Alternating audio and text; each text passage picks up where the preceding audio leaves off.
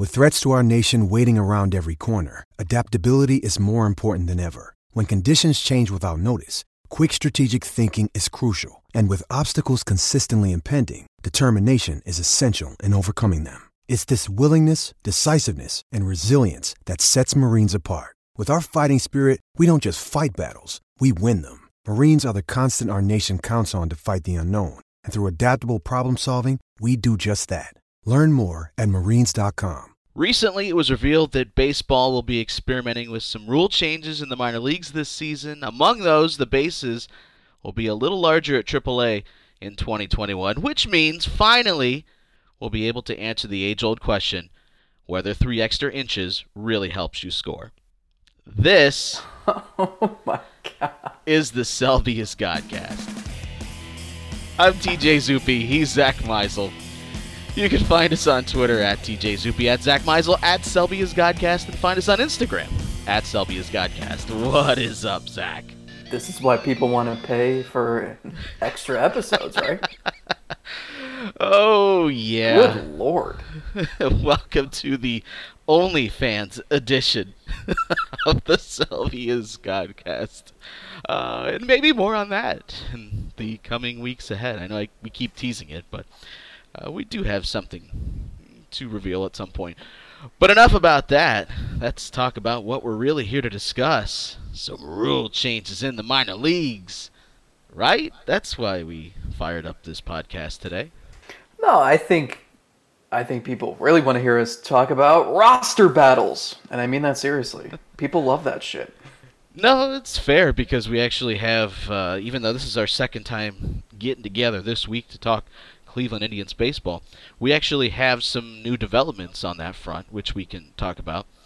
Whether it's Billy Hamilton or Mike Freeman, what? Leading a podcast with those two names? Well, those are the guys making news, but we've also referenced them in the past few episodes. So we have some more pressing matters, though, to get to. And that is perhaps a resolution on who is going to be the starting shortstop for the Cleveland Indians. Are we really getting close to naming a starter? Could we be? Yeah, so this is playing out exactly how we both have said for a while now. I think we recognized once they announced the AAA season would be delayed, that helped Andres Gimenez's case. And more than anything, they want a good defense. They know hitting is going to be a struggle at times, so you have to rely on your pitching, and you need a good defense behind that pitching so that you're not making a 3-2 deficit, a 4-2 deficit, when you're scratching and clawing for a run late in a game. So Terry Francona was asked, what's the most important thing you're looking for in a shortstop this spring? He said defense, being able to make all the routine plays, and then a couple days later he was asked, what do you like about Andres Gimenez? And he said, well, defensively, he makes all the routine plays. Whoop, whoop, that seems like a match, whoop. right? And Yeah, and then Amed Rosario now starting to take fly balls in center field. And he'll actually start in center in a B game Sunday morning against the Reds. So. Oh, I love that. When there's some reason to head over to the backfields at 10, 11 o'clock in the morning, there's nothing better. Right? There's just that crisp spring Arizona air. Still some dew on the grass. and those backfields can some days it is like you are going to lift off. It is so windy on those backfields, and it's always blowing straight in. It's the opposite of what you want on a baseball field. So imagine some poor youngster is out there trying to make an impact, and he hits one he thinks is going to be to the parking lot, and the wind gets a hold of it, and it's an easy pop fly to center field. There was one, I think it was a Lindor rehab, and we were out there, and there were times, there were people trying to take notes, and the notes blew away. I put my pen down, my pen blew away. It was impossible, but it's still kind of fun. It's just something different. And so all these moves are sort of intertwined because, look, Gimenez is probably going to be the opening day shortstop. Amed Rosario is probably going to be some sort of super sub guy. And that basically fills your utility infielder spot, right? So Mike Freeman is quote-unquote traded to the Reds, but it's really basically just like hey, go walk down the street and tell them to send us back like some lunch. It's not even down the street. It's you could just sneeze and hit the wait. We're not to the point where you can be sneezing out into the open, but yeah, that was a funny way of phrasing it. It reminded me of if you play fantasy baseball or Hardball Dynasty, and you have a good communication with another owner, and maybe you need something or he needs something, and you're always just kind of flipping players back and forth. That's what it was with the Indians and Reds. Yeah, so you can see how Rosario's probably headed for a utility spot. So obviously Freeman, he's even behind Yu Chang on the totem pole, so he gets sent elsewhere. So now it's a matter of do Rosario and Chang both fit on this roster? Maybe they do early in the season when you can carry an extra position player because you have all these off days, so they might not even carry 5 starters at the beginning. I mean, there's a lot of moving parts here, but we are sort of narrowing the focus. And, getting rid of Freeman and Billy Hamilton, at least I think some people were relieved because they just figured that the Indians were going to carry every veteran non-roster invitee in camp.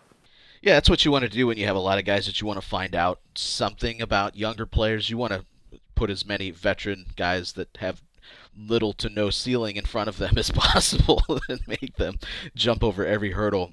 We've seen that before in the past, so that's why in the past couple of episodes I have laid out some fears when they signed Billy Hamilton, just about him standing in somebody's way, although he would be running really fast, I would imagine.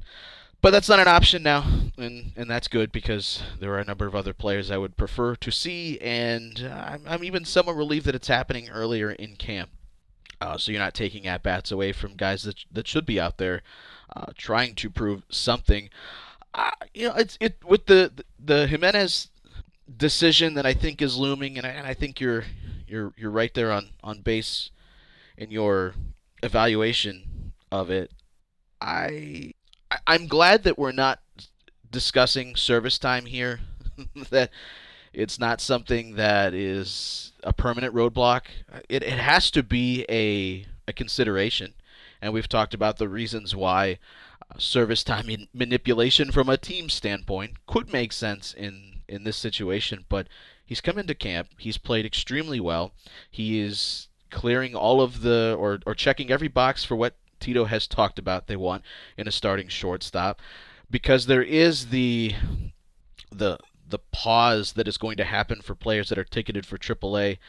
Maybe you worry about that some, but this is also a situation here with this team. Maybe service time at shortstop, maintaining a full additional 6 years, isn't something you're as concerned about because the organization is so loaded at that position.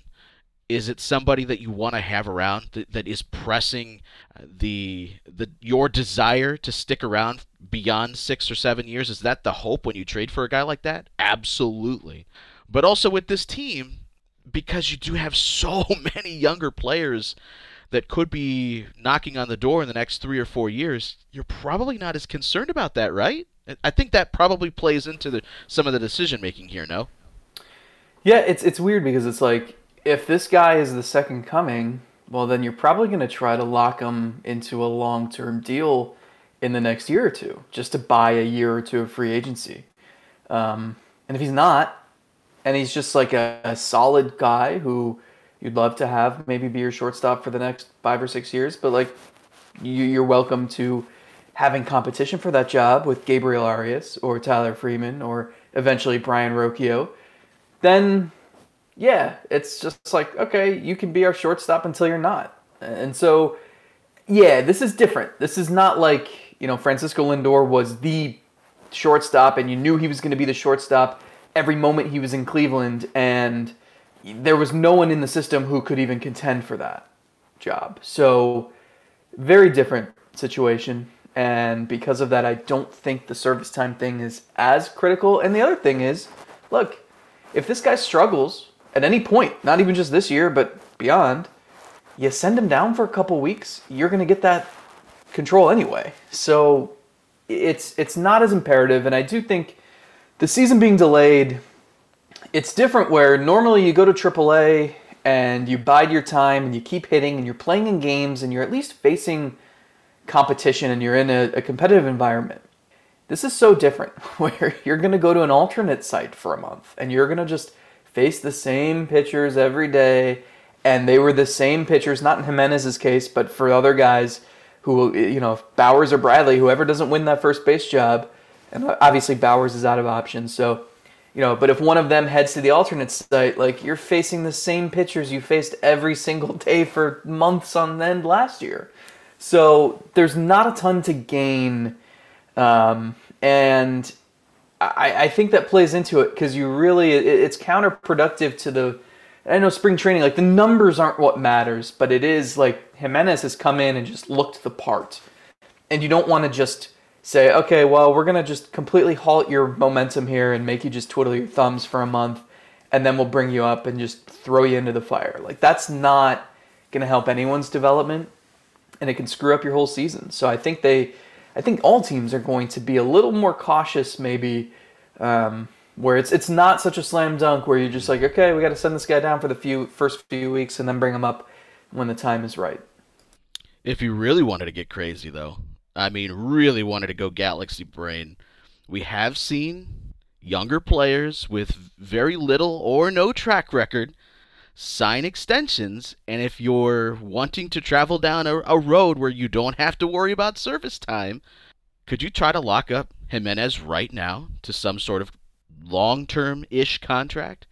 Because if you're doing it at this point in his career, you're probably going to come out on the other side feeling like it's an extremely team-friendly deal.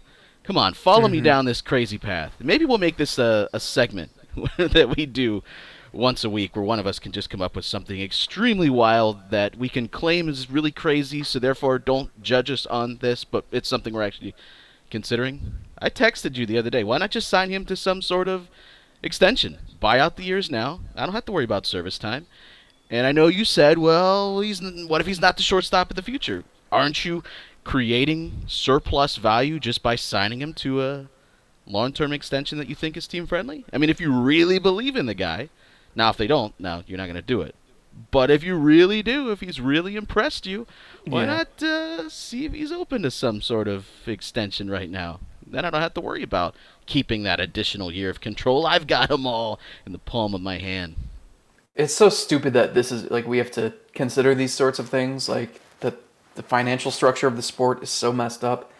We're not doing it, Zach. We're not doing that today. Stay away. Back away. Why does Rob Manfred hate baseball? But I think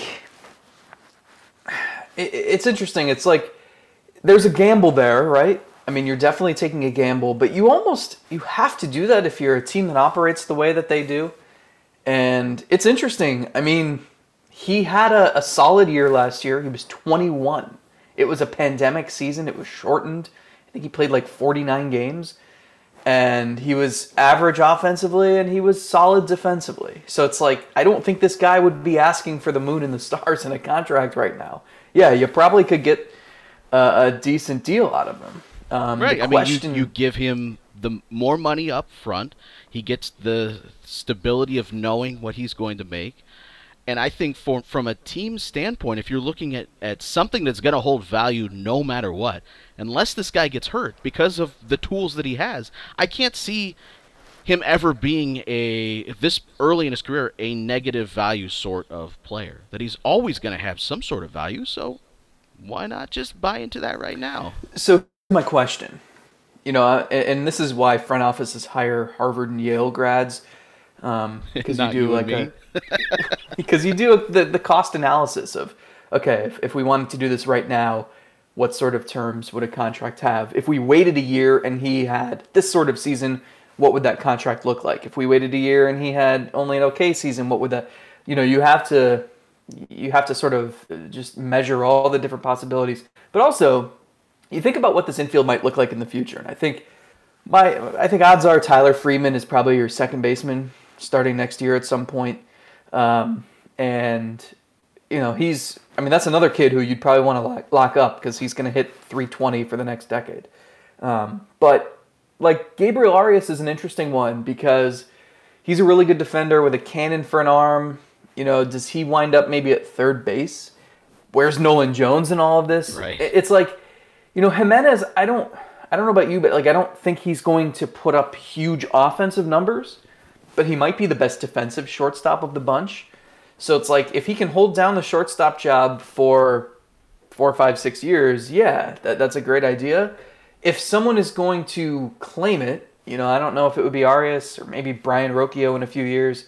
If someone just proves that they're better as a shortstop, offensively and maybe defensively, I don't know where else Gimenez would play. If he moves to short or to third or second, but then is he still an above average player at a different position? At shortstop, it's a premium spot. Right. He's got a lot of value.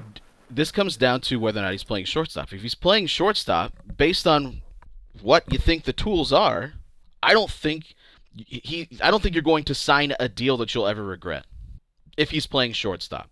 If you truly trust his ability to do that, and thus far we've seen nothing that would make you doubt that, perhaps he's only going to get better on the offensive side, and I don't think we're going to see a decline in range and skills defensively for a number of years, because he is only 22 years old. So I don't think the downside is there.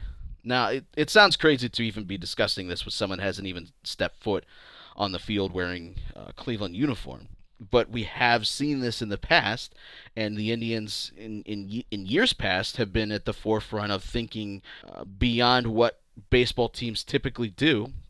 We've seen it, a small handful of teams sign prospects to deals that enable them to come up sooner. We've seen it in Chicago. We've seen it...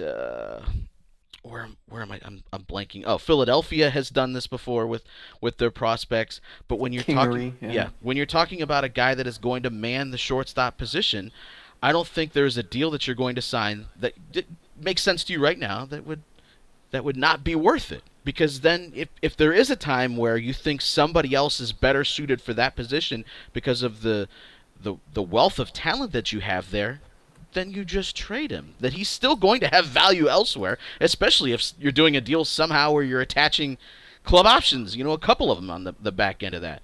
The question to me is Gimenez even wanting to do something like that? I don't know. We know nothing, really nothing about the young man. So this is just me thinking wild galaxy brain again.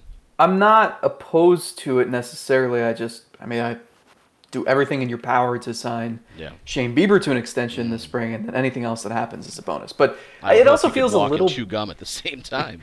It also feels a little bit just wrong to try to think to lock a shortstop up after you just traded the face of your franchise.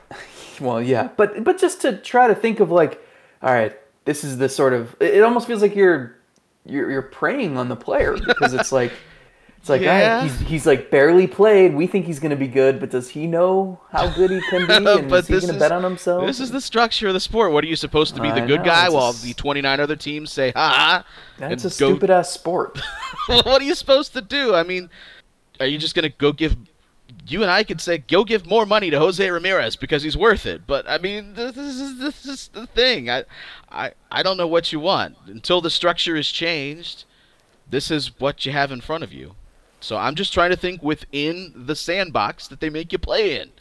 What do you want from me? I hear you. I don't think this is likely, or even... I'm not even saying that it's 100% something they should do. I'm just trying to think of ways. If you're thinking of ways that service time doesn't matter, this is one. And also just have a shit ton of shortstops in your system, and then you're not really worried about 4 years from now. You're just worried about this year, and you'll fill that spot with somebody else by the time that comes. So, whatever. Hey, you think the lineup that the Indians rolled out today is actually the opening day lineup? Yeah, I do. Well, that was next topic. All right. And, by the way, shout out to Mike Reed, who says, what time can we expect an emergency Selby as Godcast to be up? Right now. We're recording it right now. How much more immediate do you want? Podcast Inception. Podcastception. Yeah, I think this is the lineup. I mean, I think the only thing that has changed from where we stood a month ago was Andres Gimenez being toward the top. Mm-hmm. I don't know that's the one thing I'm a little bit. Yeah. I don't know if I'm scratching my head about it, but like, I get it. You put him at the bottom of the lineup, then it's like, boy, 6 through 9 is kind of rough. At least this way. Should we actually say what it is for those that aren't staring at the lineup right now? Go ahead. Leading off is Roberto Perez. Wait, just kidding. Cesar Hernandez, Andres Gimenez, and Jose Ramirez in the top third, followed by Eddie Rosario, Franmil Reyes, and Josh Naylor, and then Jake Bauers, Roberto Perez, Oscar Mercado. Did I get that right? Because I'm not actually looking at the lineup. Yeah, and now that I'm thinking about it, like I don't think Naylor and Bauers will actually bat back-to-back because they're both lefties.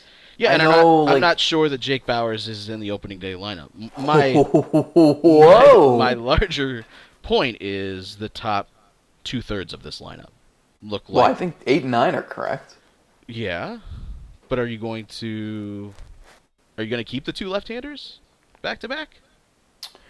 I mean, that's why I would probably have gone. I would go Hernandez, Ramirez, Rosario, Reyes, Naylor. Andres Gimenez hitting 6th seems weird. Yeah. I don't love him hitting second. I'll get out in front of that. I don't, because as we've talked about before, that's where you want your best hitter. Jose Ramirez is a switch hitter. You don't worry about platoons and all. Naylor can't be hitting 6th because if the lineup is going to be worth a damn, you're going to get really good seasons from Reyes and Naylor, and so they need to sink or swim. They can't be hitting 5 and 6. That's just those are your power guys. Yeah, this is the same conversation they had about Jim Thome and Manny Ramirez. I expect similar careers. How much of this is, one, a desire to lengthen the lineup, which if you put Gimenez in the 2 spot, that's what you're doing. Plays against the whole idea of getting your best guys the most plate appearances. Maybe it speaks to how much they love Gimenez. Maybe we're just whiffing on that. But how much is also just not putting the pressure of the cleanup spot on Franmil? It seems, I don't know if that's a thing or not, but to me it seems like Francona has almost gone out of his way to keep Franmil from hitting cleanup a lot. I never really thought about that. That shouldn't matter. It should not, but it seems like a thing that has happened. I don't know. That's like, it was cool when you were in like 8th grade and you're like, oh, I'm hitting cleanup today, but now like. Are you sure? Because we were both standing in a dugout where they shifted the lineup around and they told Francisco Lindor he was hitting cleanup one day, and his chest like grew 3 sizes and he's puffing it out, and I'm hitting cleanup today, and started taking hacks like he was trying to hit home runs. Well, I think he had just woken up from a nap. Oh wait, no, that was Game 7 during the rain delay. Oh wow. But no. I forgot about that. It still, I think, means something to the players playing it. Maybe not all the players, but I think there's something psychological to it. Same thing with hitting leadoff. It shouldn't matter. You just go up there and do what you do, like the old Carlos Santana thing. You're going to get on base, so just go hit leadoff. But there was even a time when, remember the year before the Santana leadoff thing, he was moved up to second, and then that ended up not working because Santana said he just wasn't comfortable there, and it took some time to grow into hitting in the upper part of the lineup. You know what? I think you're onto something. Carlos Gonzalez hit cleanup, and the next day he was released. So it's cursed. I can understand if there's a little bit of it's haunted. It is cursed. It's a cursed spot. Rosario there. I mean, you're thinking you want your biggest power bat to go there. That's not your best overall hitter. If you're doing it by the book, Rosario. I don't like that. Power guy. Just put a guy in the leadoff spot who can get on base at a pretty decent clip. Okay, Cesar well, Hernandez. You've done that. Done. And then 2 through 9, just assemble it by your best hitters. Yeah. It's pretty simple. Whoa, Give me Ramirez on. 2nd, Rosario 3rd, Reyes 4th, Naylor 5th, and let's Studies go from there. say you should put your 5th best hitter in the 3rd spot because he's going to come up with nobody on base with 2 outs, and so this is a team that when Mike Freeman replaced Jose Ramirez, they just put Freeman 5th in the lineup because that's where Jose Ramirez was hitting. So I don't know that they're subscribing to the whole put your 5th best hitter in the 3 spot and your best hitter in the 2 spot. They're not robots, Zach. If you move a guy up a spot, he's going to be all out of whack. My God. I mean, this is I say that, but this is also coming from the guy that if my coffee cup's not in the right spot in the morning, my whole day's screwed up. Like, where is it? If I don't have tea in the 6th inning, I'm a mess. Yes, I mean this is something you have to consider. It's part of the human element, and we say it shouldn't matter, and we rip on Francona about it, but sometimes there are things that do matter, and I don't know how much of that is quantifiable or how much it even really matters. And, well, no matter what they do. We also sat in a suite where I asked, I think it was Antonetti, like, dude, don't we just put too much in the lineup? And he says, yep. We're talking about fractions of runs over the entire season. But it matters, damn it. And it's all going to look better than the opening day, the spring opener lineup that had Billy Hamilton hitting first at DH and everybody freaking out. And now here we are 2 weeks later, and he's gone. He is gone. And Mike Freeman's gone. We're getting some small minor glimpses of what the opening day roster might look like, but we're still a ways away. Were there any rule changes that were announced from the minor leagues that you liked or intrigued by, or are you just pissed off? I'm intrigued by the size increase of the bases. Yeah. Because I want to see what that looks like. Yeah. Like I'm picturing, I know they're only increasing them, what'd you say, 3 inches? 3 inches, yeah. Imagine if they just had these comically enormous bases on the field. And you're in the upper deck, and it's like all you can see is the bases. It's like mat ball. Did you ever play that? Yes. And mat ball was great because this was the sport where you had to run the bases the other way. At least that's the rules we played. And so anybody that was a baseball fan would always do the 45 feet down the wrong, like running the correct way before they did the circle back around. And anybody that didn't follow sports could just follow the rules because they weren't used to what you were supposed to do. So. Yeah, I don't want to get into a huge hour-long debate about the shift because it signifies what is wrong with the sport. The shift itself is like it's boring.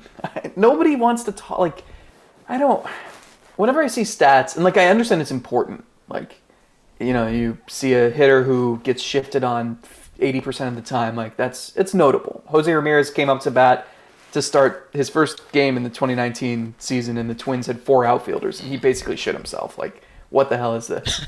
And then spent months trying to figure out, well, how can I beat these different configurations? So I get it. But, like, I'm curious to see what happens. You're going to have 4 players on the infield, both feet in the dirt. So it's not that you can't swing your infielders around. It's just they have to be not planted yet in the infield. Yeah, but and that's happening at Double-A. Double-A. But then you would think that this eventually leads to, and I think Francisco Lindor said this in the Sports Illustrated article, I jokingly referenced earlier, but he said he wants to see like 2 infielders on each side, and I'm curious. I'm willing to experiment with anything that might make the game less 3 true outcomes-y. And I'm not team ban the shift because I think we shouldn't try to stand in the way of teams trying to be smarter. Yeah. However, Lindor made a good point, which is he's like, I'd rather just stand on the proper side of second base, and then like if I'm pretty certain a lefty's gonna pull the ball toward the second base hole. And like I'm excited to just like start my motion and sprint that way the second the ball is pitched. Yeah, that could create some really cool plays and some highlights. Baseball needs more highlights. Not only that, but we've seen more teams be okay with playing a lesser defender in the infield. Mike Moustakas playing second base, for instance, because you can shift him around, and well, maybe it makes a difference, and you have to put a rangier player back at second base. Yeah, that'll be interesting. I am team let's see it. Let's see it, because there have been a number of things in the sport that I thought were pointless and were stupid, and it turns out I actually like the 4-pitch walk thing. I have completely come around on that, and I liked it. Right? I still like it. Is it doing what it was intended to do, which was significantly reduce the time of game? No, of course not. We knew that at the time it was not going to make a drastic difference, but Do I like it when they just put the four fingers up and the guy trots down to first base? You bet your ass it do. Like, let's cut that out. Let's just send him down there. The same thing with the extra innings thing. You know, at the time you're like, what? They're putting a runner at second base? Well, it made it really freaking fun last year. And I was actually really enjoying it. It's not something I want to see happen in the playoffs, but to shorten those 18-inning ball games and perhaps keep a guy from losing his job because he has to get lost in the roster shuffle to the next day, you know, I'm okay with that. So there's certain things where let's just see it. You know, let's let this play out in the minor league setting. They're not doing all of these things all in one place. They're doing them separately in different places. So let's see if making a pitcher step off the rubber before he throws over helps out stolen bases. Let's see if we can make the game more exciting. Do I think that a lesser shift is going to lead to 7 more hits in a game? No, I think maybe you get 1 or 2. Is that going to make a significant change? I don't know. So let's see it play out. Yeah, and I feel bad for the two-way player who has a really good year and just like soars through some team's minor league system and has to try to remember all the different rules at all the different levels. I like in the lower levels, I think they're really trying to limit pickoff attempts, which is probably the most boring thing that happens in a baseball game. And they're trying Unless it's Zach Plesac on the mound. Yeah. They're trying to cultivate a setting to increase stolen bases, which is an exciting thing that can happen in baseball. I'm all for that. So, yeah, I'm with you. Let's see some of these changes. Let's try to make the sport have more action. I mean, Mark Shapiro has been saying this for like a decade now, where it's not the pace of play is not the issue, it's the pace of action. Yeah. It's that you can lower the average game time from 3 hours 10 minutes to 2 hours 55 minutes. The game being 15 minutes shorter is not going to, you know, make that light bulb go off in the heads of 100 million fans across the world to say, "Oh, now I'll watch." It's that in those 3 hours you need constant things happening. Yep. And there's just too much dead time with foul balls and pickoff attempts and pitching changes and batters stepping out to readjust their batting gloves and stuff like that. So I'm fine. And if you can get more singles and doubles and triples and stolen bases and maybe slightly fewer strikeouts and walks and even home runs, then I think that's going to be good for the game. Subscribe, Apple Podcasts, Google, Stitcher, Spotify. That's where you'll find us. On Twitter, at TJ Zupi, at Zach Meisel, at Selby's Godcast. Any parting words? No. When are we going to do a random Indian of the day? What's going on? We'll get back to that at some point. We've got all kinds of fun things in the works. Josh Judy. Until next time, we're out of here. See ya. The Selby's Godcast, featuring Zach Meisel and TJ Zupi, is presented by our supporters at Anchor. To help support the podcast, visit anchor.fm/SelbyIsGodcast. You can subscribe to the show on Apple Podcasts, Spotify, or wherever you listen to podcasts. And if you like what you hear, we sure hope you do, be sure to leave us a 5-star review. And if you have suggestions, drop us a DM on Twitter at SelbyIsGodcast. Thanks for listening.